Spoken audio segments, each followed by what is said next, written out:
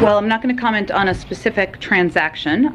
What I can tell you as a general matter, no matter who owns or runs Twitter, the president has long been concerned about the power of large social media platforms, the power they have over our everyday lives, has long argued that tech platforms must be held accountable for the harms they cause. He's been a strong supporter of fundamental reforms to achieve that goal, including reforms to Section 230, enacting antitrust reforms, requiring more transparency, and more. And he's encouraged that there's bipartisan interest in Congress. In terms of what hypothetical policies might happen, I'm just not going to speak to that at this point.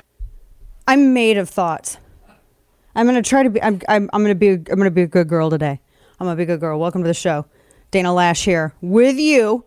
This Tuesday. It's just Pig Latin. We're just going to do Pig Latin today. All right. So that was Jen Psaki yesterday talking about the big news. The big news of Elon Musk purchasing Twitter. And I wrote about this and this is why I tell you to sign up for the newsletter, because I'm not just like goofing around. I mean, it's like I send you good stuff. I don't waste your time because I don't like to waste my time. Not that I value my time more than yours, but I do.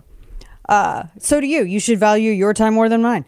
So this yesterday, I wrote up some initial thoughts, and I did caution everybody. I'm like, look, guys, one of the things that we need to be really careful about is this idea of that we're done, right? Or that there's some kind of that we finished and that there's victory and we don't need to do anything anymore. It's just started. If you think that the left is going to take kindly to this takeover, if you think the left is going to take kindly to this, if you think the left is going to be okay with just giving up control of Twitter, you got another thing coming. They're not going to be. And so I cautioned everyone in this piece yesterday. I said, look, tyrants always get dirty when they hit back, and they're gonna be dirty again. They will. This is just the first. The battle for the digital public square has only just begun. Now, that was Jen Psaki talking about Biden's concern. I want to play cut 5 for you, and this is what I want to explore a little bit here, because this is one. How many times has she said this? I went back and I didn't want to get all the audio and play it. There's like 3 separate times during 3 separate press availabilities that she has said that they've reached out to social media companies, or they've asked, or they've talked, or something like that. And I thought, and that's, and you should definitely have legitimate concerns about that. She says it again here yesterday. Just listen to what she says. Well, I think we engage regularly with all social media platforms about steps that can be taken. That has continued, and I'm sure it will continue. But there are also reforms that we think Congress could take. Yeah. What reforms? Oh, how much you want to bet? It's Section 230. I'll bet. How you want to bet? Do you want to bet? Kane wants to bet. He thinks it's going to be Section 230. Yeah. He thinks that it's going to be like a fight over that. I don't disagree with you. I tend to think that that's what they're going to try to redefine. Right now, they're just sort of getting it together. The board tried everything that they could to thwart this. They even tried to diminish the value of their own stock. They tried to poison themselves. Didn't work. So now you have very, very great concern from the left about what tech platforms can do. You remember the audio that we played of Barack Obama? Did we play this, Kane, last week, or was it? Yeah, we didn't play it yesterday. It was last week, where he gave a speech at, at Stanford? He was at Stanford, and he was on this disinformation forum. He was at this disinformation forum, and he was speaking about the responsibility of tech companies. And now that I look back on it, I'm like, dude, he knew that this deal was going to go through. He knew this was going to happen.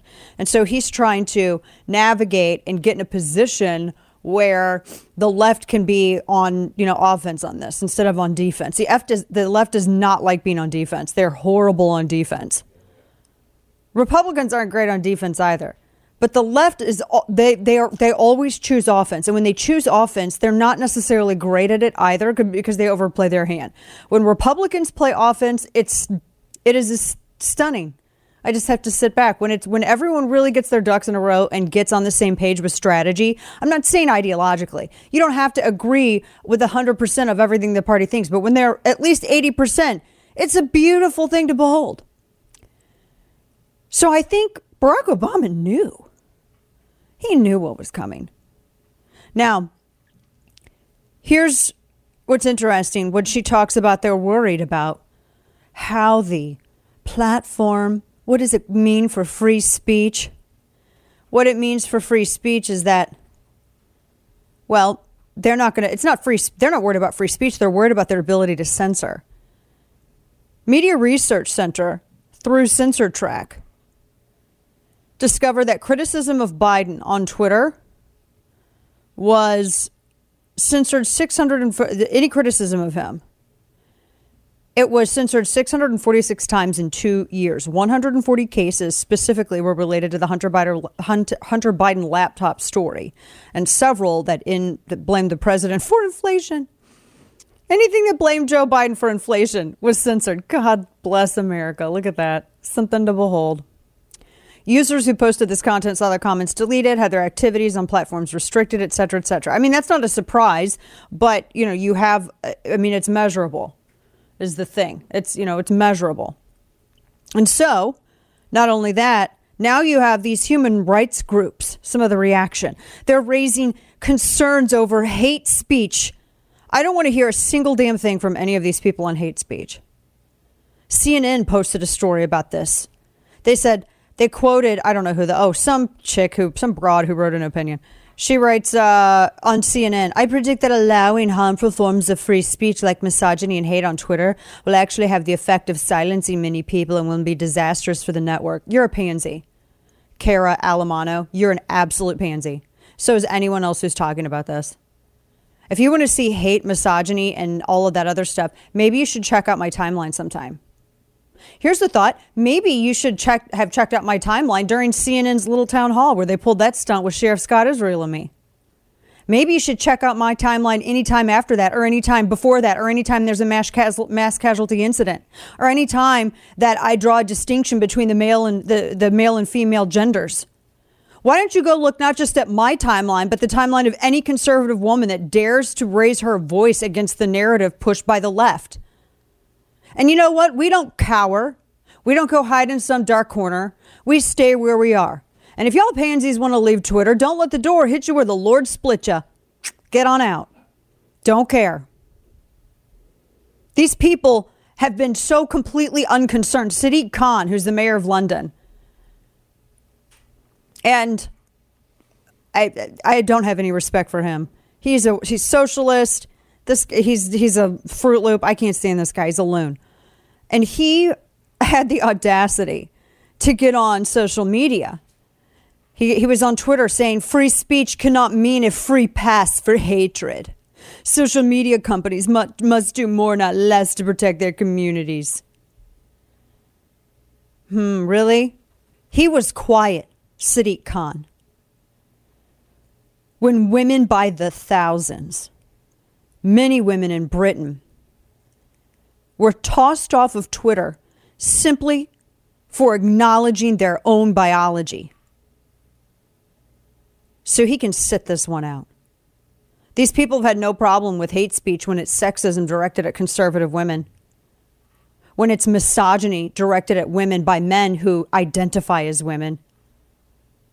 There's been no objection from any of these now sudden free speech, hate speech concernists. None at all whatsoever. Now, we have NAACP that weighed in. They said, Mr. Musk, free speech is wonderful. Hate speech is unacceptable. Really? Like when the NAACP in Kansas City back in 2010 called the Tea Party a racist, white supremacist movement? Sit down. Or what about Hillary Clinton and everyone else voicing concern, suddenly hate speech? I'm going to talk about their speech after 2016 when they were saying that Trump was an illegitimate president, if you want to have a discussion about undermining your faith in institutions and dividing the nation. There's been one voice in this that's been very surprising, and it's making me rethink my past criticism of him, and I'm being serious. It's that of Jack Dorsey. Jack Dorsey last night tweeted, Elon's goal of creating a platform that is maximally trusted and broadly inclusive is the right one. He tweeted this out, and he said that it was that he'd trust Elon Musk on this. He says that this is the right path. I believe it with all my heart. There you go. That's very interesting because I get the impression, very much so, that there, after a while, Jack Dorsey was not in favor of what was happening at Twitter. I just know that there was the less he was involved, the more, I do think that the more stringent it became in terms of regulation and people getting suppressed and silenced and everything else. Interesting. Now, Elizabeth Warren weighed in. We're going to talk about this here coming up. She had tweeted, quote, "This deal is dangerous for our democracy. Billionaires like Elon Musk play by a different set of rules than everyone else, accumulating power for their own gain. We need a wealth tax and strong rules to hold big tech accountable." She wants to steal someone else's money, and she has the audacity to malign anyone who resists the theft as being selfish themselves. Now do Disney. Yeah. Yeah, now do Disney. We have more on this coming up, and you don't want to miss it. And we're also going to get into, there's some news with Russia. Reports that Russia has turned off Poland's natural gas. We're going to talk about that and more. You don't want to miss it. I've got a ton of stuff for you. We've got Bezos. Jeff Bezos lashed out at Elon Musk and brought up China and the Durham report. Hard copy receipts, emails from media, all colluding with Fusion GPS. We got a lot. I know it's a lot. You don't want to miss a single bit of it. Almost every day we hear about another major corporation that's gone woke, tormenting their employees with progressive propaganda and funding organizations that seem to hate the country and values and free speech and rights and the Constitution. So this is why I'm proud to support Patriot Mobile. It's America's only Christian conservative cell phone provider. They offer the same nationwide coverage as the major carriers, so you get the same great service. Plus, you get the peace of mind that your money is supporting free speech, life, and liberty. Patriot Mobile has plans to fit any budget, and their 100% U.S.-based customer support team provides exceptional customer service. Patriot Mobile shares your values and supports organizations that fight for religious freedom, constitutional rights, sanctity of life, our veterans, and first responder heroes. Visit patriotmobile.com/Dana or call 972-PATRIOT. Get free activation with offer code Dana. Veterans and first responders save even more, so make that switch today. Support a company that loves America, loves you, and shares your values. patriotmobile.com/Dana. That's patriotmobile.com/Dana or call 972-PATRIOT today. And now, all of the news you would probably miss. It's time for Dana's Quick Five, brought to you by Caltech. So apparently, according to Newsweek, the COVID task force that was assembled under Trump, they had vowed to quit if one of them was fired. Deborah Birx, who was the response coordinator, she said this yesterday, that Fauci, herself, Redfield, and Stephen Hahn had all made a pact while serving in the administration. And Birx told George Stephanopoulos on Good Morning America that the deal was if any one of the individuals were under so much pressure that they were fired, they would all leave together from the task force. Oh, good to see that their priorities were in order during a pandemic, you know. A Harvard astrophysicist says that, sadly, not the sweet meteor of death, but rather alien tech crashed into the ocean, and he's going after it. Oh, I feel like this is a scary horror film involving aliens. And it was in the Pacific Ocean. I'm not saying it's a kaiju, but it's a kaiju. Leading astrophysicist, he's devising a plan to send a team to the Pacific Ocean to search of what he thinks to be advanced extraterrestrial technology. Avi Loeb thinks that interplanetary object, this object that crashed into the Earth in 2014, was a spaceship. His thesis is a controversial one in the science community, but apparently man-made global warming is not. According to information released last week, United States Space Command actually said that the object indeed came from somewhere out in space, and it's like somewhere near off of Papua New Guinea. They say it was a meteor. He thinks it's alien spacecraft. I don't know, man. Show us some aliens. They're probably all like salt watered out and everything right now, right? If they're in that spaceship, unless it's, like a dry bag. I don't know. Just wondering. Sweden and Finland both agreed to apply for NATO membership in May in defiance of Putin's threats, because Putin wants to essentially tell these other countries how they can and cannot operate, so they're not entirely sovereign. I would think that liberty-minded people would be in favor of sovereign countries actually having sovereignty. Princess Bride actor, how do you say his last name? Carrie Elwes, 59. He got bitten by a rattlesnake while he was gardening in his Malibu yard and airlifted to a hospital. Oh my gosh. He was in a Hallmark movie with Brooke Shields, just like last year. He's going to have a full recovery.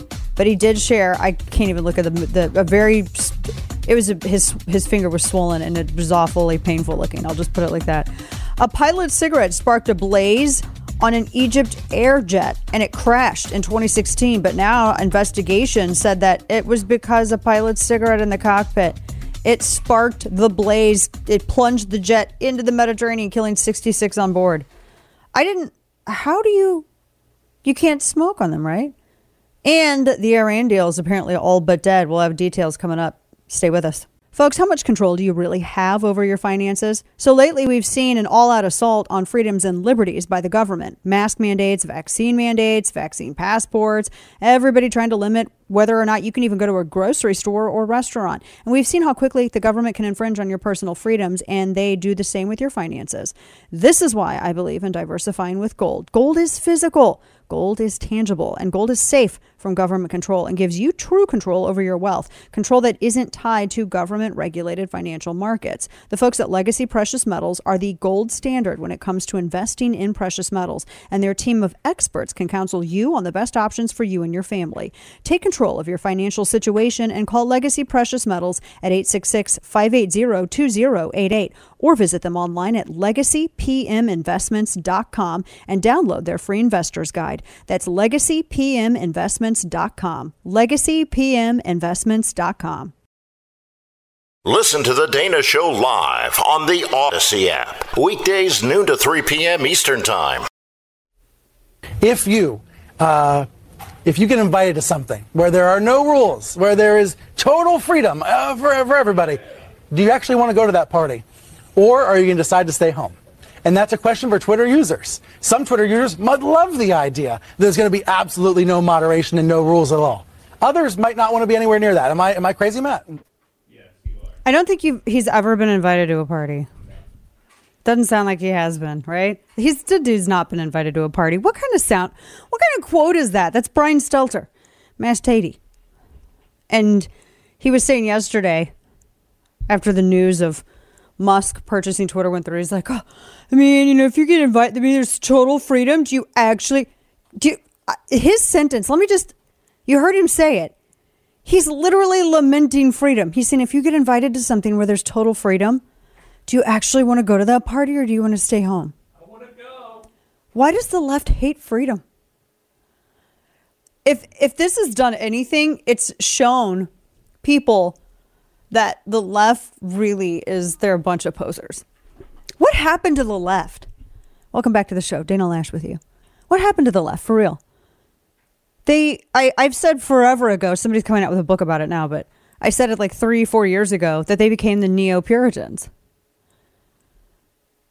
I said that years ago. They're like the they're the Neo-Puritans, the left. Everything that they said about the right, they actually became. Dude, there's squares now. Actually, I made more of a rectangle, but get the idea. They're total squares. They act like they're offended by everything except, like your gender and all that other stuff. You realize that there's still a terms of service in effect. He hasn't actually taken over the company yet, My gosh, all Musk does is say, I would like people to have freedom. And the left loses their minds because they don't have the freedom to censor anymore. And that's what it is. That's what they wanted to, that's what they've been doing. They don't have the freedom to do that. They want to be able to shut people down if they disagree with them. It's pretty stunning. Jeff Bezos tweeted I hope this doesn't make my Amazon orders get here late. I was thinking about this last night. Hold up. First, I'm going to read the tweet. I'm going to read what I said to him. And then I'm going to jump into exactly some of the backstory of it. But dude, I don't know if he's that petty or not, but I'm just saying. So he had tweeted about Elon Musk. So this Mike Forsyth guy, now they're going to really hate Musk. So this guy named Mike Forsyth said Tesla's second biggest market in 2021 was China. It was actually Shanghai. They have Giga Shanghai there. I've talked about this before. He said Chinese battery makers are major suppliers for Tesla's EVs. All EVs, you anus. They're the major manufacturers for all of the EVs. And he said that when China banned Twitter in 2009, the government had almost no leverage over the platform. That may change. And Bezos tweets, interesting question. Did the Chinese government just gain a bit of leverage over the town square? He's such... Have you heard of the phrase neg, right? N-E-G? It's like when you are insulting someone, though it kind of seems like a compliment. That's what he's doing here. He follows, my own answer to this question is probably not. The more likely outcome in this regard is complexity for China for Tesla rather than censorship at Twitter. But we'll see. Musk is extremely good at navigating this kind of complexity. That is all the women out there just picked up on that. This dude, he's very chick-like in his smarminess. You know what I'm saying? Like, I've just noticed there's a difference between men and women. Men are just like, you know what? You're a douche. I'm a little bit more like a dude in this respect. Whereas women say something like, oh, you're dealing with China, or could you possibly be influenced? Well, that's okay. You're used to dealing with that kind of complexity.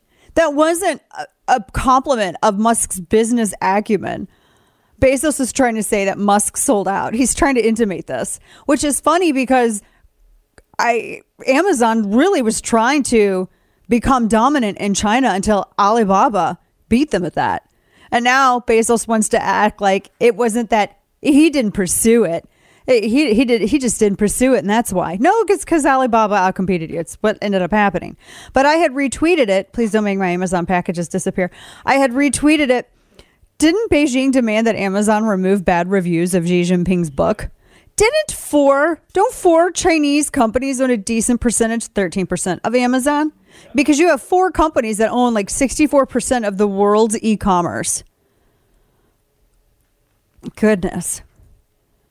And I just think that's kind of interesting. Beijing had really put a lot of pressure on Amazon because Xi Jinping wrote a book. And by wrote a book, I mean Xi Jinping put together a collection of speeches and writings that other people did for him. And they had it on Amazon China, the Chinese version of Amazon over there. And apparently they said that Beijing demanded via Reuters that Amazon stop allowing customer ratings and reviews in China. And they said that the issue was anything under 5 stars. You had to give Xi Jinping's, the guy who gets offended by Winnie the Pooh comparisons. He sounds like a total cis, dude. Xi Jinping sounds like the biggest, flabbiest cis I can ever imagine. He gets offended over a cartoon teddy bear, and now he's mad if he doesn't get a 5-star review on his book. So funny. Gosh, people who are easy to insult are easy to control.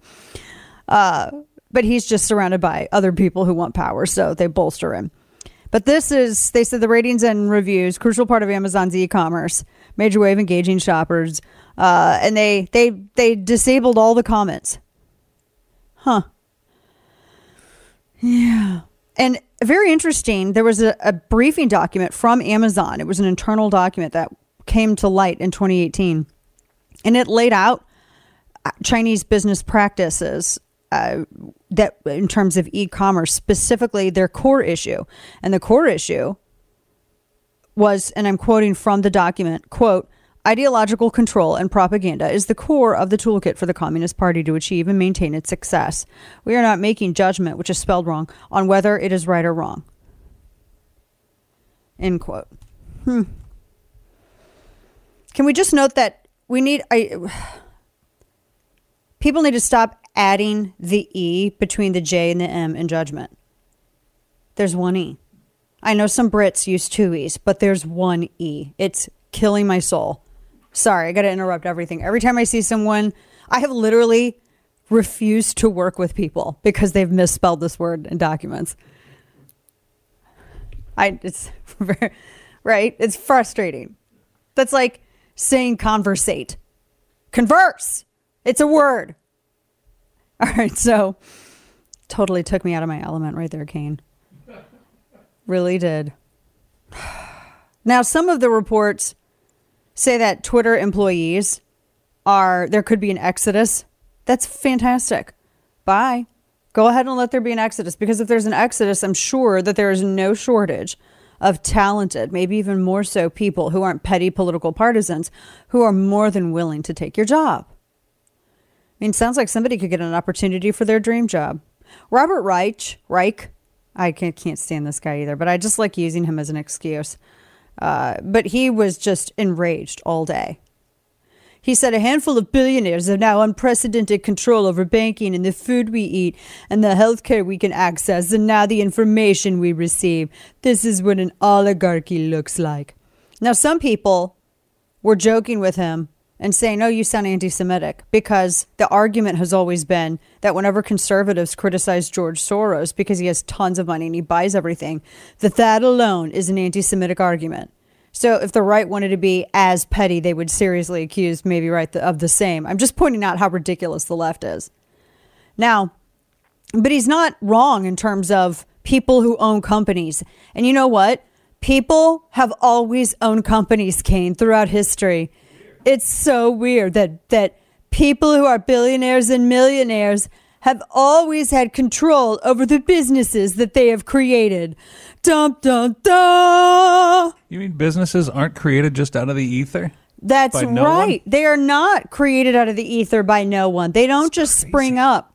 There's certain things that we know that are true.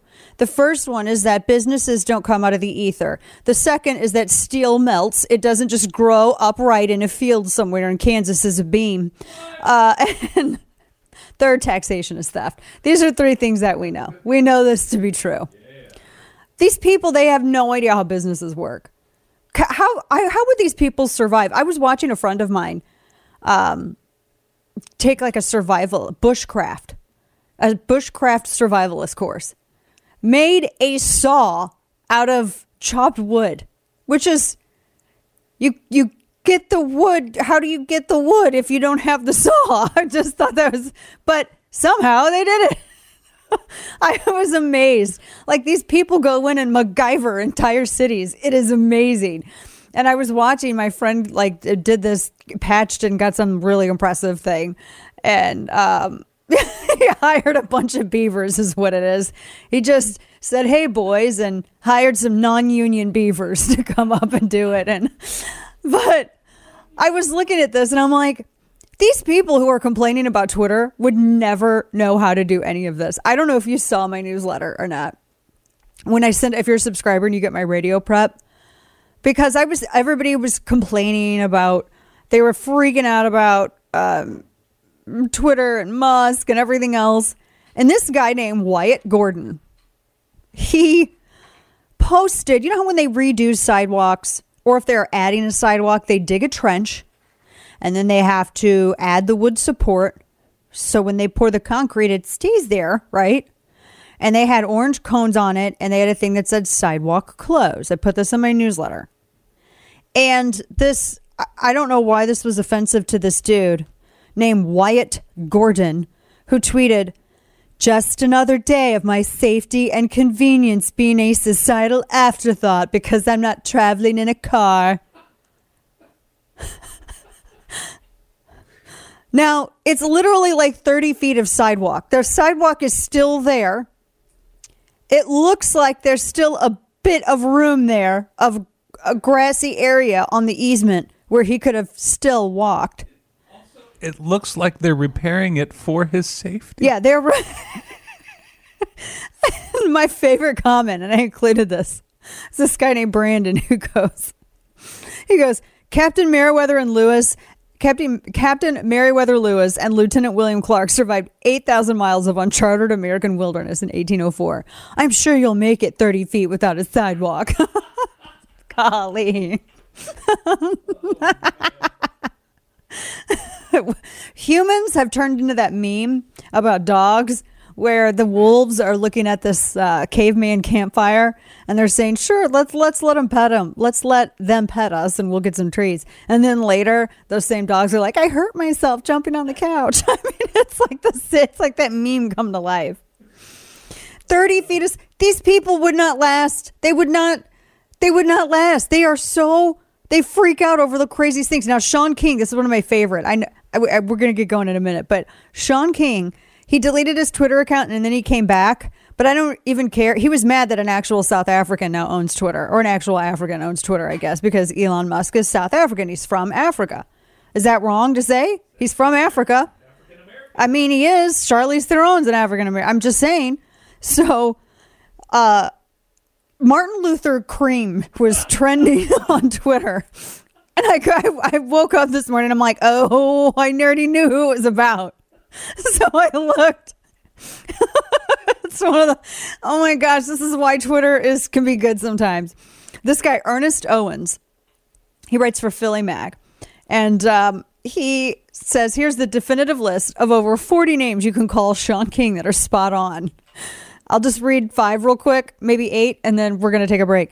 1, Talcum X. 2, Thurgood Marshall. 3, W.E.B. Du Blanc. 4, Martin Luther Cream. 5, Hewlett P. Newton.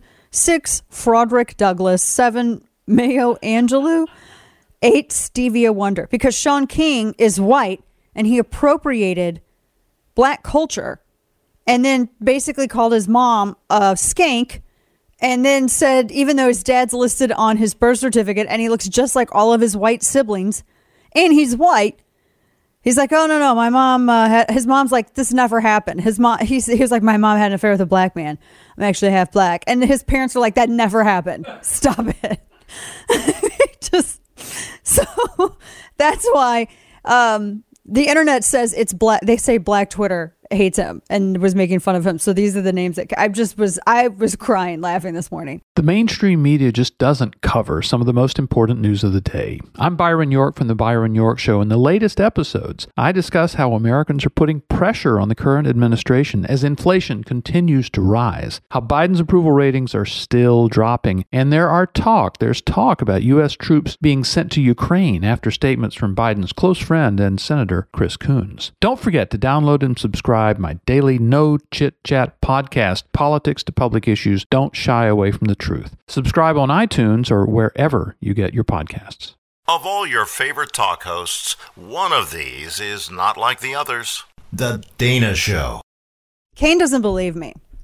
And I was telling him this story that in Washington State, they banned the use of marijuana, the name of it. You can, in Washington State, apparently, you can consume it, you can smoke it, but you can't say the word marijuana. Now, they're not actually, now I'm going to get into why in a moment. They're not actually banning, you can't they're not going to arrest you because they can't, but they've deleted it out of all of their official documents. It has to be called cannabis. Now, the reason why they've banned it is because it's racist. Melanie Morgan, a Democrat state rep, said that the term marijuana itself is pejorative and racist. She's white, isn't she? And just saying, white progressives. She said that it's racist terminology and it's used to lock up black and brown people. Wait a minute. Are you saying that only black and brown people smoke pot? Because there's actually been a study showing that white people are actually more likely to smoke. I'm not even a pot person, but they said that it's actually white people that are more likely to do it than black people or Hispanic people. But you can't say it. You have to say cannabis. And you have to say it like that too. Cannabis. Everything is so dumb. I didn't realize they had no more problems there. Did you? But I think cannabis is also Latin. Is cannabis Latin? Latin was created by some old dead people who are probably bigots. We have a lot more on the way, including more wokery, more tech, and how many reporters were working with Fusion GPS to try to undermine an election? I'll explain. And in fact, on Twitter, it is predominantly straight white men. So when Elon Musk says, wow, this is about free speech, it seems to me that it's about free speech of straight white men. And so let them have it. Let them just go at it. I enjoy the block button on Twitter. I think it has a real outsized influence in our world because politicians and celebrities are on it. Because, the elite are on it, and it's... That's... What's her face? Sunny Hosta? Hostin? Is it Hostin? Hostin? I don't know. I don't know what this chick did until she was like up on The View, but I'm not going to say. You know what I wanted to call the show? First off, welcome to my show. I'm your hostess. Dana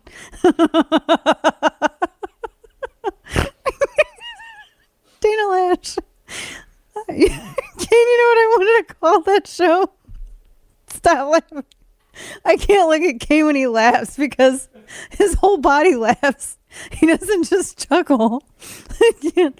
You know what I wanted to call that show? I wanted to call it the show. That's what I wanted to call it. That seems right. Welcome back. You can watch the simulcast of the nationally syndicated radio program. It's available on the First and also YouTube. I don't know what's wrong today. Oh, I've got a tear in my eye. I got a job to do, man. Come on. Focus. Oh, let's do the news. I gotta focus. Yesterday Twitter sort of felt like it did old school, right? I gotta tell you guys, because I had one of you reach out and just send an email, and you said, I'd never been on Twitter. I was aware of it. Every now and then I would see the tweets in the newsletter you sent, or I would see, and they're my age, so it's not like, this is like a 90-year-old. And they were saying that at first they didn't understand the importance of Twitter, because it's true. Only 27% of Americans actually are on Twitter. And it's magnified, I think.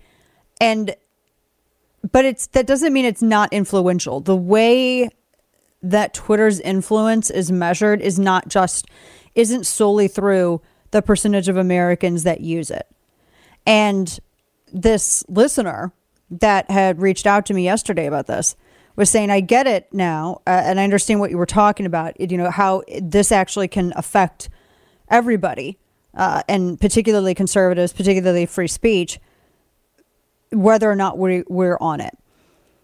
Because as I wrote in the email newsletter, the radio prep that I sent out, or not the radio prep that I sent out, the piece on Twitter that I sent out yesterday, I had included in there, I included in the study that talked about 27% of Americans, but I also said that this is civil war with buying and selling instead of boots and artillery. And that only 27% of the public may actually use Twitter, but it's short-sighted to say that it is the only measure of the platform's influence. You got to remember, rage mobs began on Twitter. Cancel culture began on Twitter. Entire movements like the modern day Tea Party began on Twitter. The Tea Party in 2008 began on Twitter. It was predated by the Don't Go movement, which began on Twitter. So it may be more for the commentariat and politicians, but it is the Coliseum for what is covered in the news and how it's covered in the news and with what tone it's covered in the news. The headlines that you read, the stories, everything is put through the crucible of social media and centrally Twitter before it's consumed. It was significant enough that the government, and by the government I mean one party, wanted to use it and control messaging ahead of the last general election. You have to think of all of these things that have had long-standing impact culturally and politically that began on Twitter. Now, I don't want to make it seem more grandiose than it is. And I'm definitely not going to give it any, I'll only give it, credit where due. But that is, it is the de facto digital public square. The people who use it and the reasons why they use it are different from the people who use Facebook and the reason why they use Facebook. Use Facebook more for your family and friends. I do not follow politicians and stuff on Facebook. I just don't. I'm more involved with my community and family and friends on Facebook. Instagram, to me, even seems less personal than either of those two. I think Instagram is the least personal and personable app that there is. And so that's the importance of it. It's the crucible for narratives. It's where stories are killed and created. And it does have the way of affecting national discourse, which is why when conservatives became really good at it, that the left decided that they wanted to get in and alter algorithms and everything else. I tell you. I think I can't, like I was telling Kane, I don't know if I've noticed an increase in engagement. I've noticed an increase in followers because normally there for a while I was losing 3,000 a week. And on October 31st, 2020, and I started taking screenshots every day for 2 years just because it was so petty and I knew something was going on. And there was a 3-month period where I didn't even get or lose a single follower, which I can't even imagine I wouldn't lose one. And I took, and it's static and it has all the metadata in there, 2 years of screenshots. No joke. I just did that because if people are going to be petty enough to do that, it amused me during lockdown, I'll say. All right. So we'll see. I don't know. I don't know how there's any impact on it, but I do think that you need to watch what the administration does because this will stop becoming about Twitter. It's going to become about your speech online. These people think that they're the gatekeepers. You had the Washington Post, which just last week doxed an anonymous account and publicized the link to her real estate license, the license number, and her personal address. They think that they're the gatekeepers. This is why they're freaking out. Did you see the story about how Twitter, they were worried about any kind of sabotage from within, so they had to lock other employees out? Unbelievable. Just unbelievable. All right. So a couple of other things, because I still have more there, but I want to get into some of this other stuff. Here's a big story you will not hear on NBC, MSNBC, CNN, none of that. The Durham report, the investigation, they just dropped a huge reporter email list. It is massive. There's 62 pages, and I've been reading it. It is actually stunning. Pages and pages and pages of communications from Fusion GPS to reporters. And it shows the reporters actively participating in this. It is unbelievable. Durham is now looking at Fusion GPS, and there are files under seal there with their communications, at least 5 large media outlets and all of their reporters. Durham said, I'm filing it into public record. There's some redactions. It is raw and it is insane, these emails. They said that it shows that Fusion GPS, they were collecting and disseminating derogatory information to the public sphere. They were not providing expertise in support of legal advice. And remember, that's what Hillary Clinton, one of her guys, got busted for. This is one of the craziest things I have seen since Journalist. Do you guys know what Journalist is? Not journalist, Journalist. So there was this, you know how you can sign up for email discussions? It's like how a message board would operate, but it's an email. I hate them. I think they're annoying. And there were a bunch of lefty journalists from every publication possible that were on this. And it was, when did this, I'm trying to remember when this took place. The whole story was really, it was a Google group forum. There were over 400 people in that thing. You had Ezra Klein, who created it in 2007. He shut it down in 2010 because everything got off. Everything was public.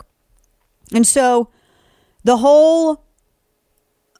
were all talking about how to basically go after conservatives and shut down narratives, like with the Jeremiah Wright controversy with Obama's campaign. Spencer Ackerman of the Washington Independent had said, if the right forces us to defend or tear him down, we lose the game. Instead, this is, we have to take their people and sit and call them racist. They were all, Chris Hayes of CNN, all these people, Kathleen Parker, Jonathan Chait, all these people, Foster Kramer, Village Voice. Well, no, he apparently published some of it. Craziness. They all were, and it ended up, the whole thing got out. This reminds me of Journalist. Because all of these reporters, just stunning, were all working with Fusion GPS, which is the firm that Hillary Clinton and her lawyers at Perkins Coie, they hired Fusion GPS, remember? That was their Oppo firm. And they tried to, the reason she got in trouble with FEC is because they skirted around the requirements. She said that Perkins Coie was hired to provide legal expertise. She did not say that Perkins Coie was hired because they were the middleman to give them plausible deniability for bringing on Fusion GPS, a known Oppo firm. And so all of these journalists from the Atlantic, oh my gosh, there's tons of them. They all were eagerly, excitedly talking to Fusion GPS. They were actively participating. And they were participating to undermine your vote. I'm going to give you some of the details from it. It's pretty unbelievable. Like, for instance, they had one message, Washington Post. The Washington Post was apparently, they were talking about their Moscow sources and emailing Glenn Simpson about narratives to undermine Trump. Regardless of if you like Trump or don't like him or you voted for him or didn't, you should be concerned about this. This is a Pravda. There is no free press. There's no such thing as a free press. Everyone is beholden to an ideology. But how beholden are people to truth? We got more to come. Stunning story. I'll give you more details out of it. And now, all of the news you would probably miss. It's time for Dana's Quick Five, brought to you by Caltech. So, first up, excuse me, the phrase doom scrolling. I thought this was like about the game, and it wasn't. It's like apparently what people do to read bad news. This is weird. They said doom scrolling was a term popularized during the pandemic, and now experts warn that there are dangers of an addiction to bleak coverage. Oh, shut up. dangers of an addiction. Just don't, if you want, some people just like to freak themselves out maybe. Or just if you don't want to read about it, then don't read about it. Doom scrolling? The doom scroll. It sounds like a complete game thing. Anyway, they said that people are seeing surges in Twitter and TikTok and in hits related to war. Or maybe it's war and people are just kind of, why does everything have to be an addiction? We have to prove that you're addicted to this so we can sell you this pill. Just saying. Former NFL star threatens to sue. Oh, she still has her show? MSNBC's Joy Reid for tweeting that letting his kids at his after-school club attend the signing of Ron DeSantis' anti-CRT bill was child abuse. Jack Brewer says that he's considering suing her for defamation because she said he was perpetrating child abuse at his after-school program. Man, is that woman ever happy? She seems like the most hateful broad ever. Good night. A rare cask of whiskey purchased for more than $7,000 about 30 years ago sells for more than $1.3 million at an auction, setting a new world record. It's a 374 liter. It was distilled at the Macallan in 1988, auction this week. Whiskey Hammer hosted the auction. It broke the 2021 record sale for Sherry Hogshead, which fetched 439 pounds king. The cask was filled on May 5th, 1988 at the Macallan Distillery, where it was held for 34 years.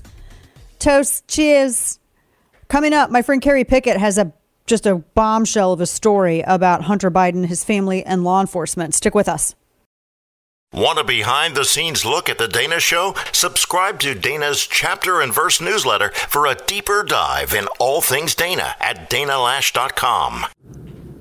Think about the pattern here. First, it was Tony Bobulinski, another business partner who was an eyewitness before the campaign a year and a half ago, who told us that he had met with Joe Biden. So you got one business partner meeting with Joe Biden. You got Joe Biden firing the Ukrainian prosecutor who was beginning to look into Burisma, the company Hunter Biden was on the board he was on the board. And now you have Joe Biden 19 times meeting with another business partner, but he said, I had nothing to do with it. We know that wasn't true. We know that when he said his son had nothing to do with companies with interest in China, as I said a week ago, there are 4.8 million reasons why that statement was not accurate. So as this thing begins to unravel, we learn more and more. And how this story has changed. Oh boy, has it changed. This is Jim Jordan talking about the Biden family business. There was a lot of stuff that came to light and is still coming to light. We were just talking about the email drop, like Journalist 2.0 from Durham, and some of the revelations in that. Welcome back to the show. Your host is here, Dana Lash. Joining me now is my friend Kerry Pickett. She works for the Washington Examiner, and she has done great work on this story, and all of her stuff. But she's got a pretty bombshell story out there called Untouchable: How Law Enforcement Handled Hunter Biden's Drug Use and Sexually Inappropriate Acts. And I know that and I said Washington Examiner, I meant Washington Times. Good love. Just, it's one of them days. Washington Times. Kerry Pickett, I've known her for over a decade. You'd think I'd get it right. Kerry Pickett, always good to see you. I know that you're out there running around doing the good deed of actually, journalism. Doing real reporting. It's good to see you. This story, because there's so much, whether it was the business deals and China, whether it was the drug use and his Pornhub account and all of this stuff, and how much the big guy got, what kind of cut he got. There were some other things on this that it seemed that when this first hit the press and everyone was talking about it, there was one aspect of this that people were really hesitant to discuss. And that had to do with some of the, I guess, that would file under the Sexual Inappropriate Act category. And whether or not child endangerment was a part of that. And you would think that with it being so high profile that there would be some kind of investigation. And what you've discovered is that there isn't. Delaware law enforcement have not investigated this aspect of the story, yet there are emails where they talk about it, and Hunter Biden is apparently mad over being accused of something. Tell us about this in your piece here, the latest for the Washington Times. Right, Dana. Let's just keep in mind here that these text messages, these photos of basically alluding to this sexual inappropriateness that was being talked about by Hunter Biden. They've been reported about for quite a while since the laptop was first emerged 2 years ago, and but the problem here that we're talking about was that when Rudy Giuliani and Bernie Kerik first got their hands on the laptop from this computer repairman over in Delaware, and they started milling through the laptop's drive, thousands of photos, thousands of text messages. They came across a number of text messages that had Hunter Biden talking to Joe Biden, his father, now the president, at the time the former VP, as well as his uncle, James Biden, as well as his half-sister, Ashley Biden, among others within the family, about how he was being accused by his lover, at the time, Hallie Biden, who was the widow of at that time, deceased Beau Biden. Okay, I hope everyone can kind of keep up here. It's a lot. Because she was essentially accusing him of being sexually inappropriate with his niece. Okay, I'm not going to mention her name because she is still a minor. Oh, okay. wow. Soon to not be a minor in a few months, but she is still a minor. At the time, this girl, obviously she is the daughter of Hallie Biden, and essentially in these text messages, he was upset because Hallie Biden was accusing him. When she said that he was being sexually inappropriate, she was saying, according to Hunter Biden's text, that he was Zoom calling her while he was naked. He's doing drugs in front of this girl, et cetera, and also like talking to prostitutes on the phone while this underage girl was in her presence, smoking crack while this girl was in his presence. Now, he denied all of this in these text messages, and I have to say the Washington Times did not independently verify any of these accusations that he also denied in these text messages, but these were accusations that were made. Keep in mind that when he talked about these accusations, his uncle, James Biden, he said, "We believe you, Hunter. We totally believe and take your side here, and we're going to shove it down Hallie's effing throat. You know, this isn't fair." I'm paraphrasing here. Wow. And so it appeared that everybody was on Hunter's side, and we're obviously very upset with Hallie. So she just lost her husband. That's their widowed daughter-in-law. Right. Exactly. But here's the thing. She had her own drug problems too. You know, she came into the family not doing drugs, and all of a sudden she hooks up with him, you know, grieving, and starts doing drugs. Yeah. I mean, it's a very twisted situation. We're talking with my friend Carrie Pickett at the Washington Times, and her story, Untouchable, how law enforcement handled Hunter Biden's drug use and sexually inappropriate acts. You had noted, too, that there is no evidence that Delaware law enforcement or child welfare officials, took action. Absolutely. Wouldn't they normally, in a case where, I mean, I would imagine if the accusation is made before, if it's not public, it would take someone appealing to the police to get involved. But once this stuff became public and these accusations were known, if it had been anyone else, would they have been prevailed upon to get involved and investigate? How does that work? Well, you see, Dana, here's the thing. So Rudy Giuliani and Bernard Kerik, when they saw all this, like, we want to go and report this. You know, even though we're not mandatory reporters per se, as far as the situation is concerned, we're going to bring this to the proper authorities over in Delaware. In this case, it would be in Newcastle County, Delaware. And red flag these relevant pieces of material that we found. So they go over to the Delaware, over into the Newcastle County Police Department, and they say, hey, we're concerned about this girl's situation, and we're red flagging it for you, just so you know. Well, according to Bernard Kerik, according to Rudy Giuliani, they themselves were treated like suspects. They tried to put them into separate rooms and question them. And Bernie Kerik was like, no, I was the former NYPD commissioner. I know what you're doing. You're not going to question us in a separate rooms. You're putting us into one room, and we'll talk about this. And they ended up saying, okay, fine, we'll question you guys together, and they just ended up in the Newcastle Police Department, just took the laptop, and that very day they just handed it off to the Attorney General over in Delaware. That same day, the Attorney General of Delaware, Kathy Jennings, she's like, I'm not taking this hot potato, and she just handed it off to the Baltimore office of the FBI. Now, I reached out to all of those law enforcement agencies, and none of them wanted to talk. The FBI said, we don't confirm nor deny. We talk about any investigations that we might have opened or not have opened, the usual sort of response.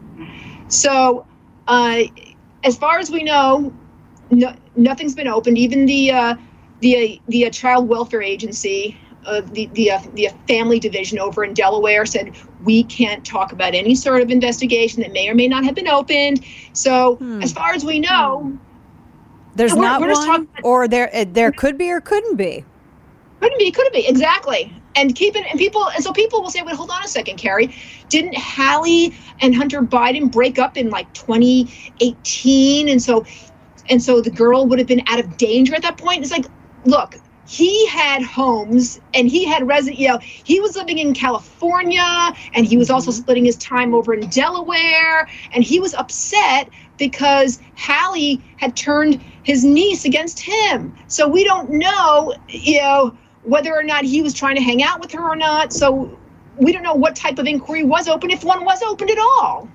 There's no transparency. There's no transparency. Talking with Carrie Pickett of the Washington Times. Carrie, you also, before I let you go, I have to ask you about this story as well, because we've been not only talking about this stuff from the Bidens and the latest with the Durham investigation and the Journalist 2.0, but you also were writing about some of the machinations of the left as Twitter and Elon Musk were kind of dancing around before the deal was cemented. And you had discovered that one of the more prominent left-wing organizations, which is Media Matters, were attempting to try to get Twitter apparently to cut a deal with Musk so that Trump would not ever be welcome back to Twitter. Yeah. So they were trying to say, hey, if you maybe you guys can put in terms of sale and say that we're not going to sell to Elon Musk unless, A, Trump is never brought back, or anyone like Trump, or any, deplorables like Trump are ever brought back, like Tucker Carlson or Babylon Bee or whatever the case may be, and that our community standards are kept in place. And they said, didn't the Wall Street Journal have something like that going on with Dow Jones when they had to sell to Rupert Murdoch back in the day, that he wouldn't put any of his editorial opinions in there, et cetera, et cetera. So they thought that they could maybe put their 2 cents in. Well, apparently it didn't work out that way. Now, Dana, what they're trying to do, the same Media Matters company, they're trying to urge Apple, Google, perhaps Amazon.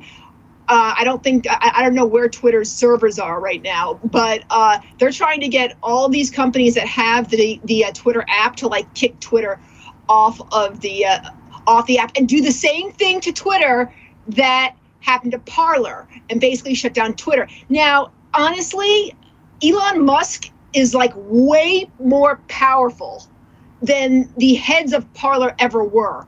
I don't think that they'll be able to Parler Twitter.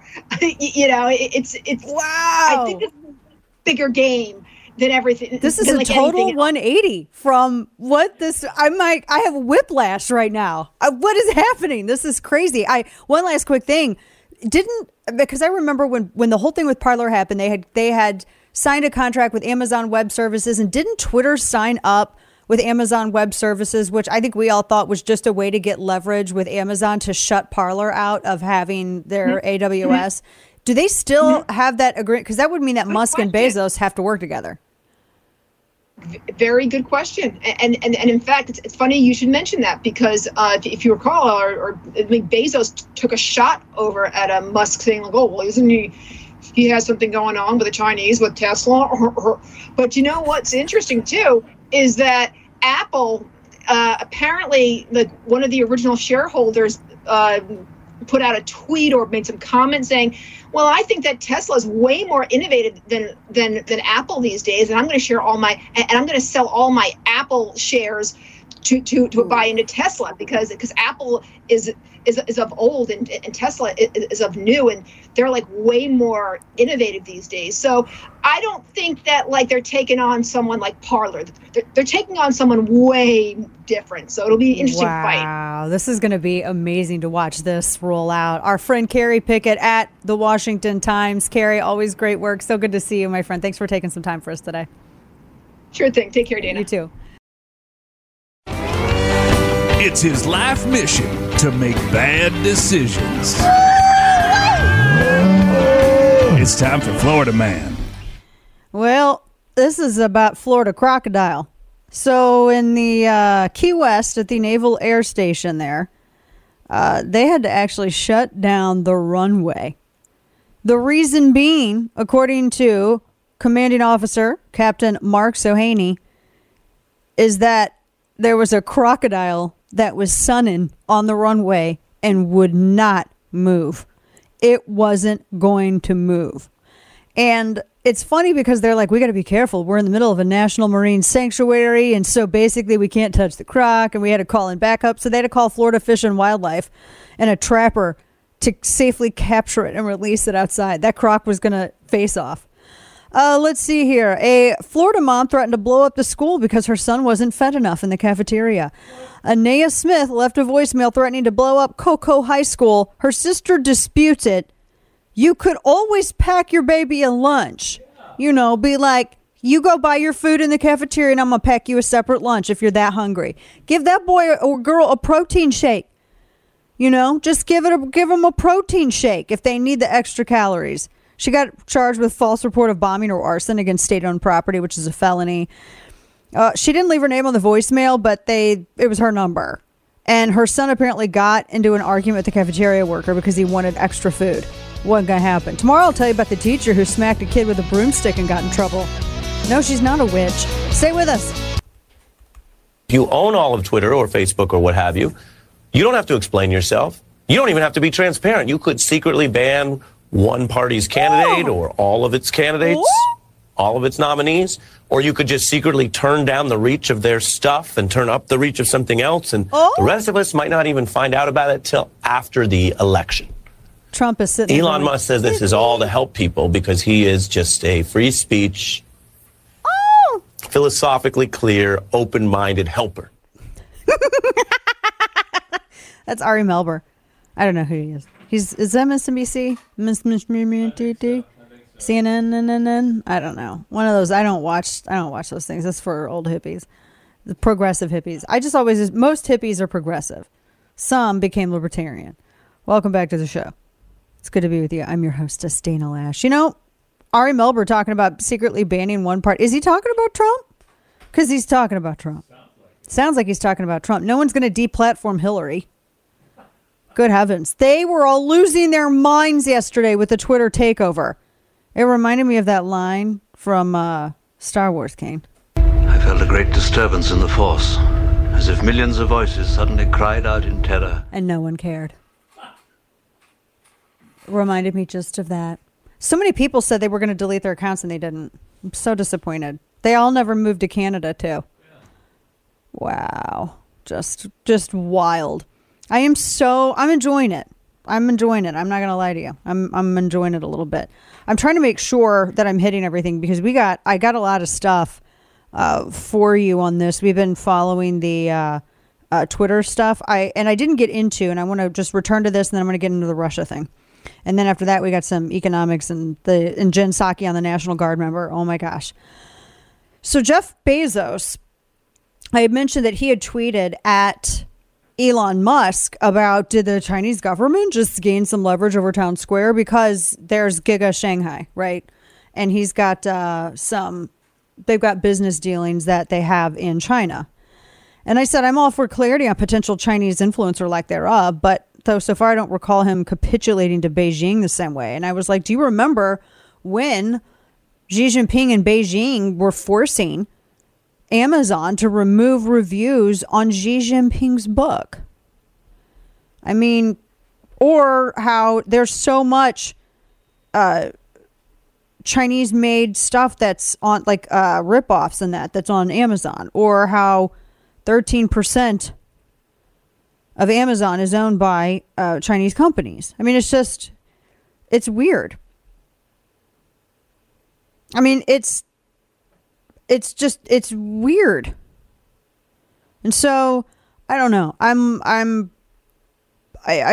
know. I'm like, I just thought that was incredibly disingenuous, obviously, from him. Jeff Bezos, I think he's jealous, and I think he feels threatened by Musk. And I think Musk enjoys it, which is kind of funny. All right. So did you hear this audio of Jen Psaki? She was speaking about the National Guard member. This is a heartbreaking story. Bishop Evans. He was there at the border, and he was trying to save two people who were drowning. They were trying to enter the country illegally. And after because he lost his life trying to save them, and they were later identified as drug smugglers, for the love.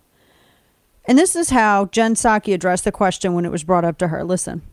Well, of course, we are mourning the loss of his life, and we are grateful for the work of every National Guardsman. I would note that the National Guard work for the states, and so he is an employee of the Texas National Guard, and his efforts and his operation were directed by there, not by the federal government. In this effort, in this apparatus, we've long stated that our immigration system is broken. There needs to be more done to invest in smarter security, to have a more effective. So why did they have to be there? Why did Bishop Evans have to be there at the border? Why? Why did Bishop Evans have to be at the border? Oh, because they were there to counter the lack of immigration policy. The Biden administration doesn't let border state governors enforce border laws. It's a Supreme Court case. They got their hands tied. It's wild. I don't understand how it's not a violation of the 10th Amendment and a complete conflicts with Pritz v. U.S. I don't see it was Arizona v. U.S. I don't see how that just stuns me. But they can't. They got their hands tied. So they have to do what they can do. Bishop Evans was there because this administration won't enforce proper border policies. That's why he was there. They put a welcome now sign up, and everyone's allowed to just enter illegally. We don't get to control who comes in or who, nothing. You know, when I go on vacation, I'm going to have to do a test and all that stuff if I leave the country to get back in the country. I'm going to have to do all that stuff. I could just go down to RGV or Del Rio and just cross over there. Don't have to worry about it. Be like, no, it's cool. I'm American. I was over there. No, they'd probably arrest me then, maybe. I don't know. Border Patrol, wouldn't they know me? But I'm just saying, That's just incredibly tone deaf also for her. You couldn't just exude some kind of sympathy, empathy at all whatsoever. Nothing. That was pretty... Can you imagine if Trump had addressed something like that in this similar manner? Well, they work for the state. But yeah, y'all wanted him to get vaccinated, didn't you? Just completely tone deaf. A few other things. Speaking of the Bidens, a new piece is dropped today. Financial records reveal Biden had over $5 million in unexplained income. And emails show that he paid Hunter Biden's legal bills for one megabucks Chinese deal and was tapped as a big guy to get a 10% cut in another. So this is like the second time now that was mentioned. He was incredible. He knew. I can't believe that he was involved in the business. He wasn't just close to the business. He was right there and involved with it. He knew every step. Every step. And so they said that Joe was able to pay the bills. He earned so much money. It sounds like he was pimping out Hunter to just go and make money while he couldn't do it while he was in as vice president because of conflict of interest. But they used the VP office as a way to close the deals. That's what it sounds like. They said that some of it could be salaries earned by First Lady Jill Biden. Really. But he's got over $5 million that he does not list on transparency reports. Is this the 10% deal with the CCP? There's emails. Subject is literally called Hunter's Bills. And it's addressed to Hello VP team. Just saying. Dude, it's wild. Do you think that if you just said because you can identify as anything. If you identified as a Biden, would that excuse you from any kind of oversight? Actually, it's probably worth a try. I think it's worth a try. I mean, you'd have to have that last name, Jeebus. But Jeebus, by the way. They said, I was just looking at they have all these different, where all this money was coming in from. They had one, Hunter's joint venture with the government-controlled Bank of China. I mean, he made millions from the CCP. And this is when, I think it was Rosemont Seneca, they were doing that deal with the Democratic Republic of Congo and the cobalt mining down there. And they were trying to facilitate this deal where China would take that over as like some kind of fake, part of their Belt and Road Initiative. They just wanted those rare earth elements. That's all they wanted. Woo! My goodness. I'm telling you what, there's going to be more information coming out. I was looking at the emails from the journalists from the Durham drop. Have you noticed no one in the media except for us? It's like some of the conservatives are covering this. They're circling the wagons right now. So I explained journalists last hour. And I've been going through some of this. I thought it was funny because on page 7, Wall Street Journal's Jay Solomon tells Fusion's Peter Fritsch, quote, no one reads Mother Jones, which is a trash left-wing organ thing. On page 6, though, a Reuters guy asks Fusion GPS's Glenn Simpson for info on Carter Page. It's pretty amazing. Mark Hosenball at Thomson Reuters emails Glenn Simpson on July 25th, 2016, quote, please remember to send me stuff on Sergei the Millionaire and if you have stuff on the Carter Page guy, including his most recent Russian excursions, please send. Doing 2 Russian hacking stories today, might be able to do another as early tomorrow. Below is the link to first of 2 today's stories regarding hacking. Cheers. They were working with Fusion GPS. And Peter Fritsch was more than happy to read their drafts and offer suggestions and edit them. Fusion GPS edited stories for people like Frank Foer. And I mean, it's unbelievable. So Jay Solomon ran that down after Fritsch was telling him this. Fritsch basically was giving him giving these reporters story assignments because he was having them, remember, that was the whole point. Fusion GPS was going to seed the press with these stories so that then they could, Nellie Ohr at Fusion GPS, her husband Bruce Ohr was at the DOJ. That was the contact that they used. Nellie Ohr took and collected all these stories that they were sending to these reporters and then using that to make the evidence to get a wiretap on people like Carter Page and others simply for working in the Trump administration. This is some straight up Castro stuff. And so Peter Fritsch was giving him he kept hitting Carter Page in this email with Jay Solomon. And then Jay Solomon said Page isn't confirming nor denying. And that's when Fritsch says, call Adam Schiff, or Di-Fi for that matter. Dianne Feinstein. I bet they're concerned about what Page was doing. Ooh. I get the impression from their from his emails, Fritsch's emails, that he was in regular contact with Adam Schiff and Dianne Feinstein. And then there's one piece on here, who is this?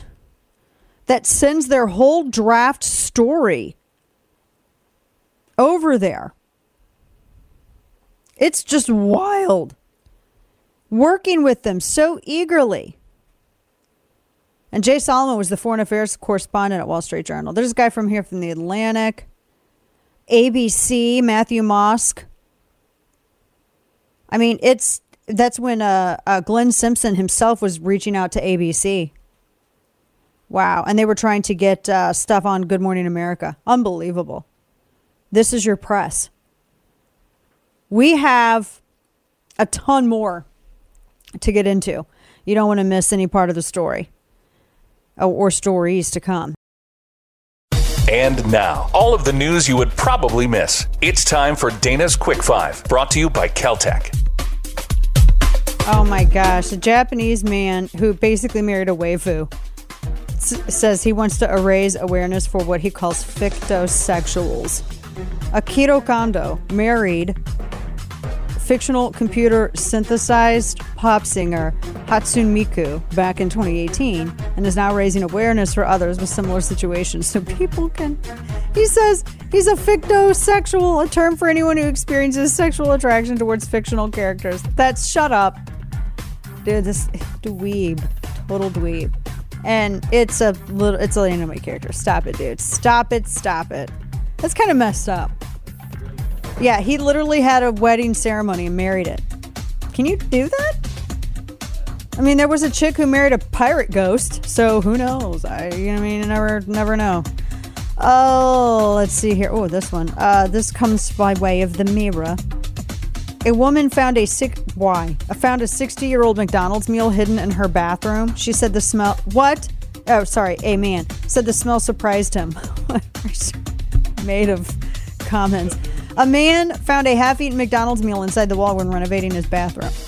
He's Rob from Illinois. He said he found the meal wrapped in an old rag with the vintage packaging containing a packet of half-finished fries. That's some old packaging, too. Jeez.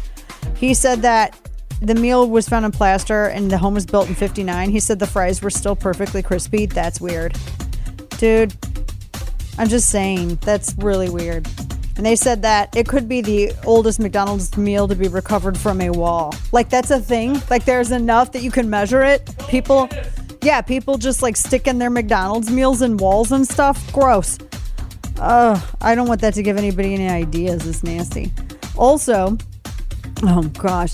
Now they're let's see. They're trying to say health people are trying to say there's the new Ebola outbreak in the Democratic Republic of Congo after a single case was confirmed. There's going to be more fear mongering. Just wait.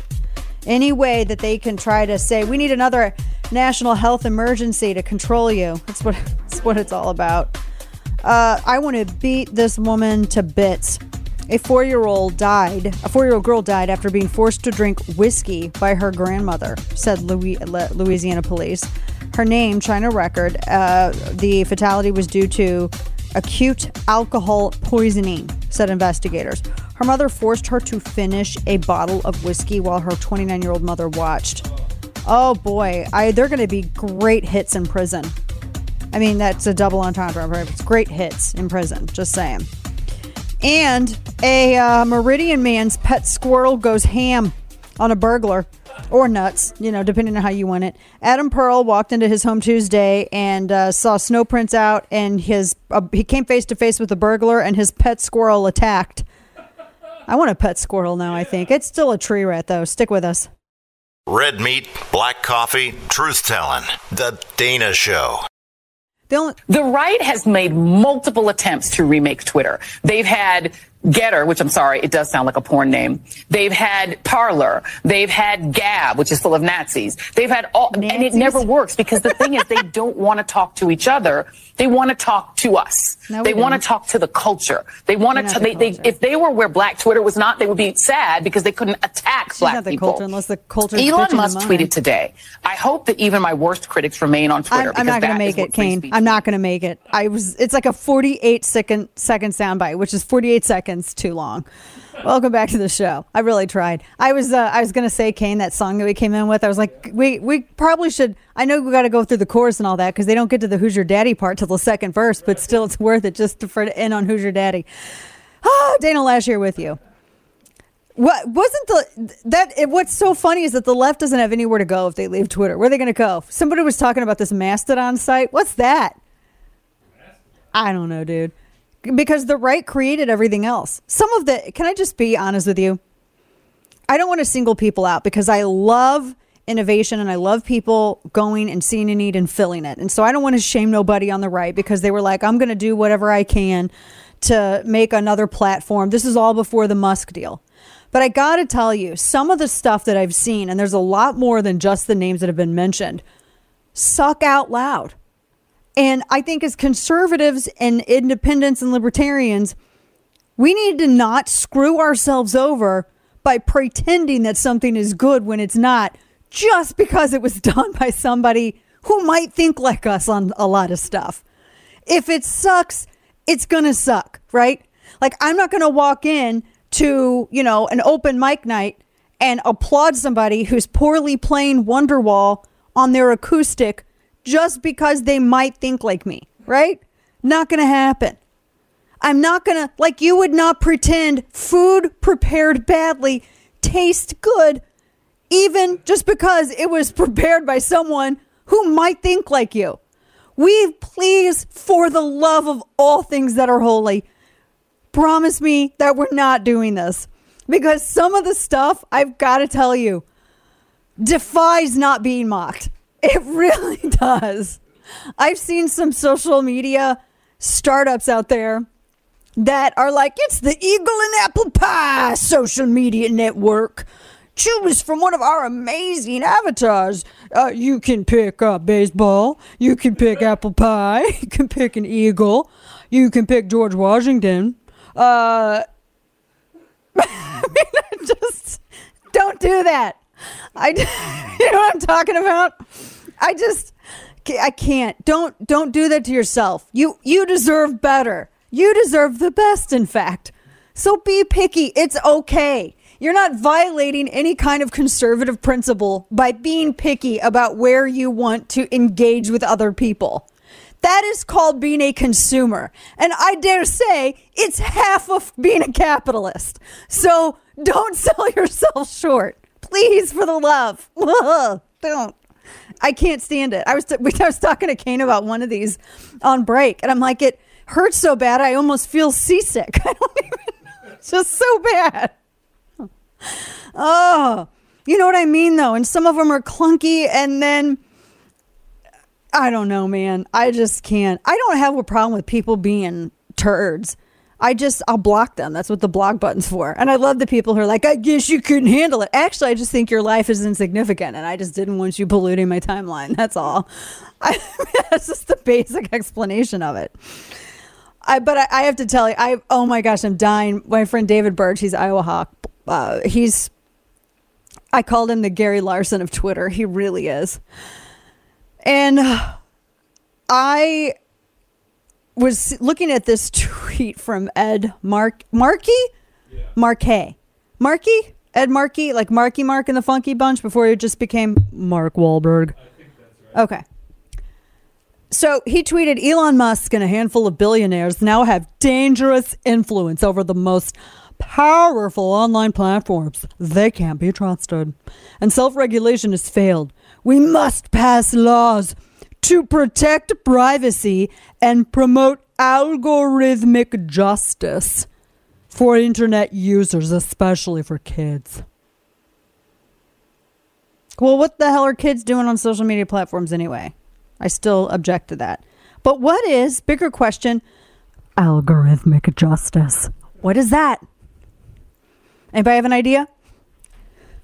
Kane, have you ever heard of the phrase algorithmic Algorithmic justice. No, I mean, I've heard of them putting justice after whatever word they deem as, the word of the day. I would like protein shake justice. Thank you. I'm with that. I want to be able to taste chocolate while also obtaining the gains. The proteins.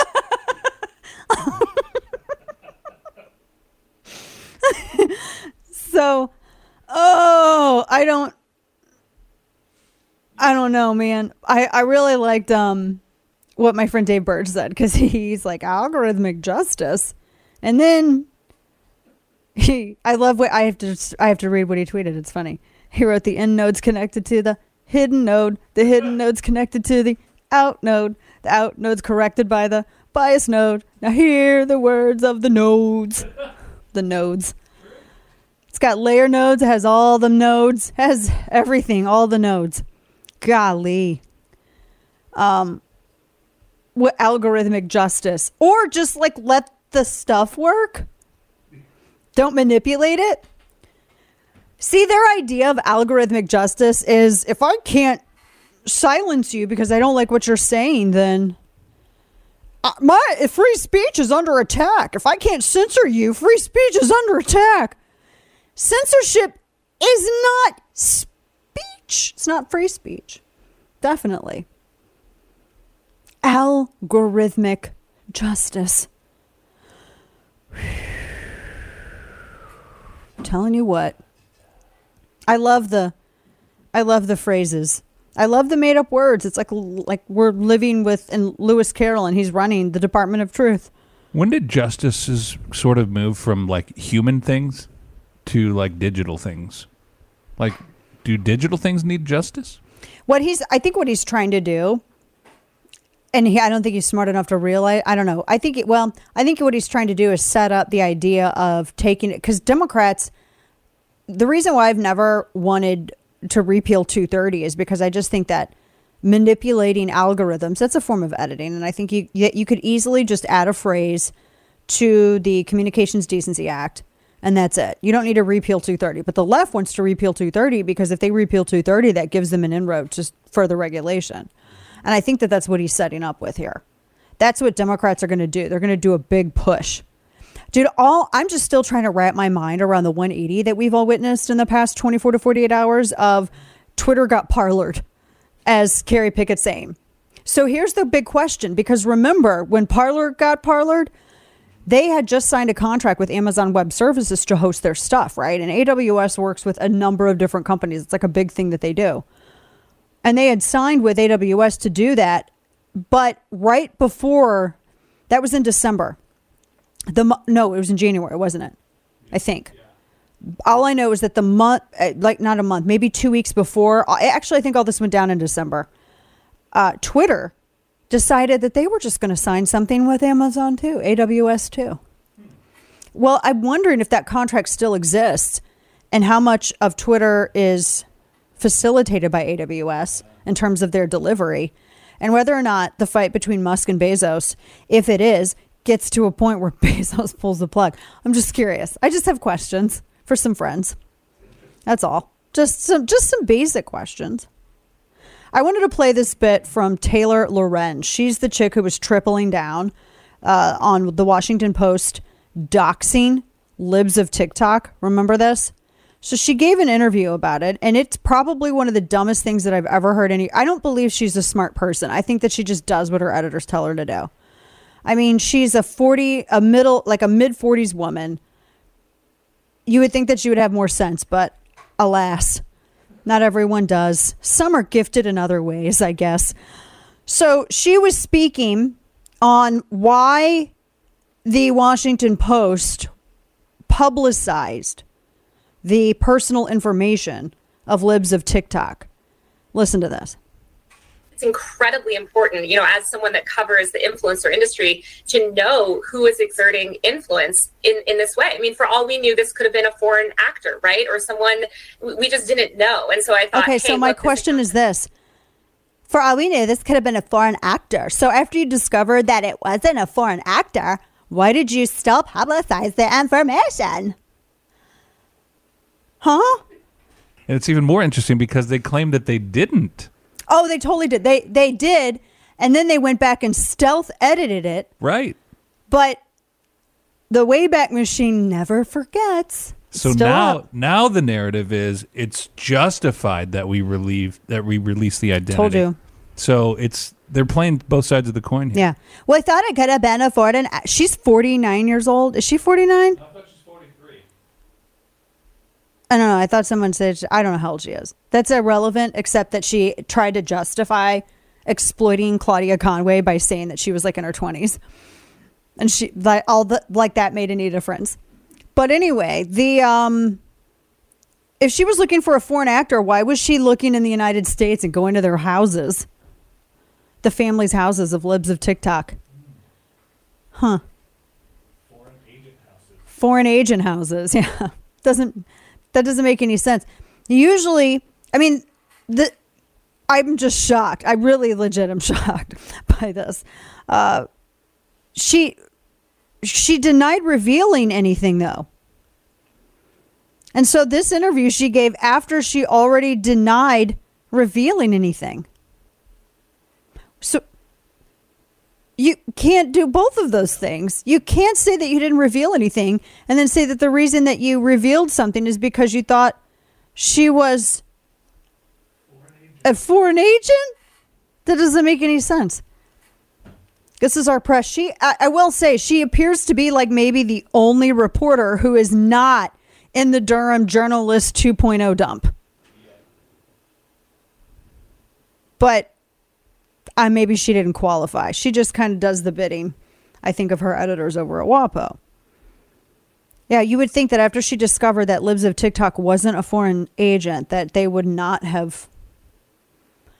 And then why would that even be why would that even be a story? This is how the press thinks. If you have any success in gaining traction with a story, they immediately want to come and dox you because they want to silence everyone else. And then try to justify it and say you're a public person. What? Because you said something in public? Oh my gosh, I saw you at the grocery store buying Nutri-Grain bars. You're in public. Must mean you're a public person. That's how stupid it is. That's how dumb this argument is. Jeez. Let's not forget the quote unquote sin that Libs of TikTok was accused of. Just posting videos that were already posted online by the left. Just to put them all in one place is somehow horrible misinformation. The videos existing separately by themselves on TikTok and elsewhere on Twitter are totally fine. But if you put all of those things in a row on the Twitters, then it becomes misinformation. Very interesting. Somebody said Dolly Parton is trending because people are mad at Elon Musk. The stupidity of the left has really been exposed, I think. I'm just going to sit back and I'm just enjoying this. I don't know what else to say. And I don't feel bad for enjoying it either. I don't feel bad, Kame. Shooting down woke culture, one crazy headline at a time. It's The Dana Show.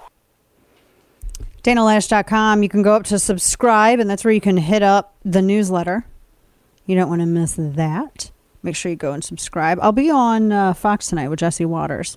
We're still kind of hammering out the topic, so I'm not entirely sure what it is we'll discuss. But I'll be on. That'll be in the 6 p.m. Central hour as well. And in the email, by the way, just real quick, going back to that, in the email prep list, when I send that out, I'm going to include the link and some of the notes on this email drop. It's a lot. I'm still going through it. It's 62 pages. I'm on page 32 right now, so I still have a little bit to go, but it's unbelievable. And I'm watching Fusion GPS. It's like Journalist 2.0, except it's worse actually. So maybe it's not like it. It's worse than that. ABC, Reuters, The Atlantic, name a media entity, Washington Post, all of these reporters that are excitedly working with Fusion GPS and the Clinton campaign to undermine the 2016 election. It's stunning. It's really stunning. Just wow. So I'll put that all in there, and like I said, I'll have some notes and all of that as well, so you don't want to miss. Also, I wanted to make sure, because there was a couple of other things that I know. There was a really interesting speech, Carol Markowitz, or a piece rather, in the New York Post. Biden's decline is obvious to everyone but the press. Now, I'll put this in the email because I didn't get time to get it today. But she brings up a really good point. She's not like hysterically partisan. In fact, I don't know if I would necessarily describe her as a conservative. But she talks about how there are a number of issues, one right after the other in the span of just like a day, where it's safe to ask that question, I think. And where you should be justified. You're the taxpayer. Today in Stupidity came.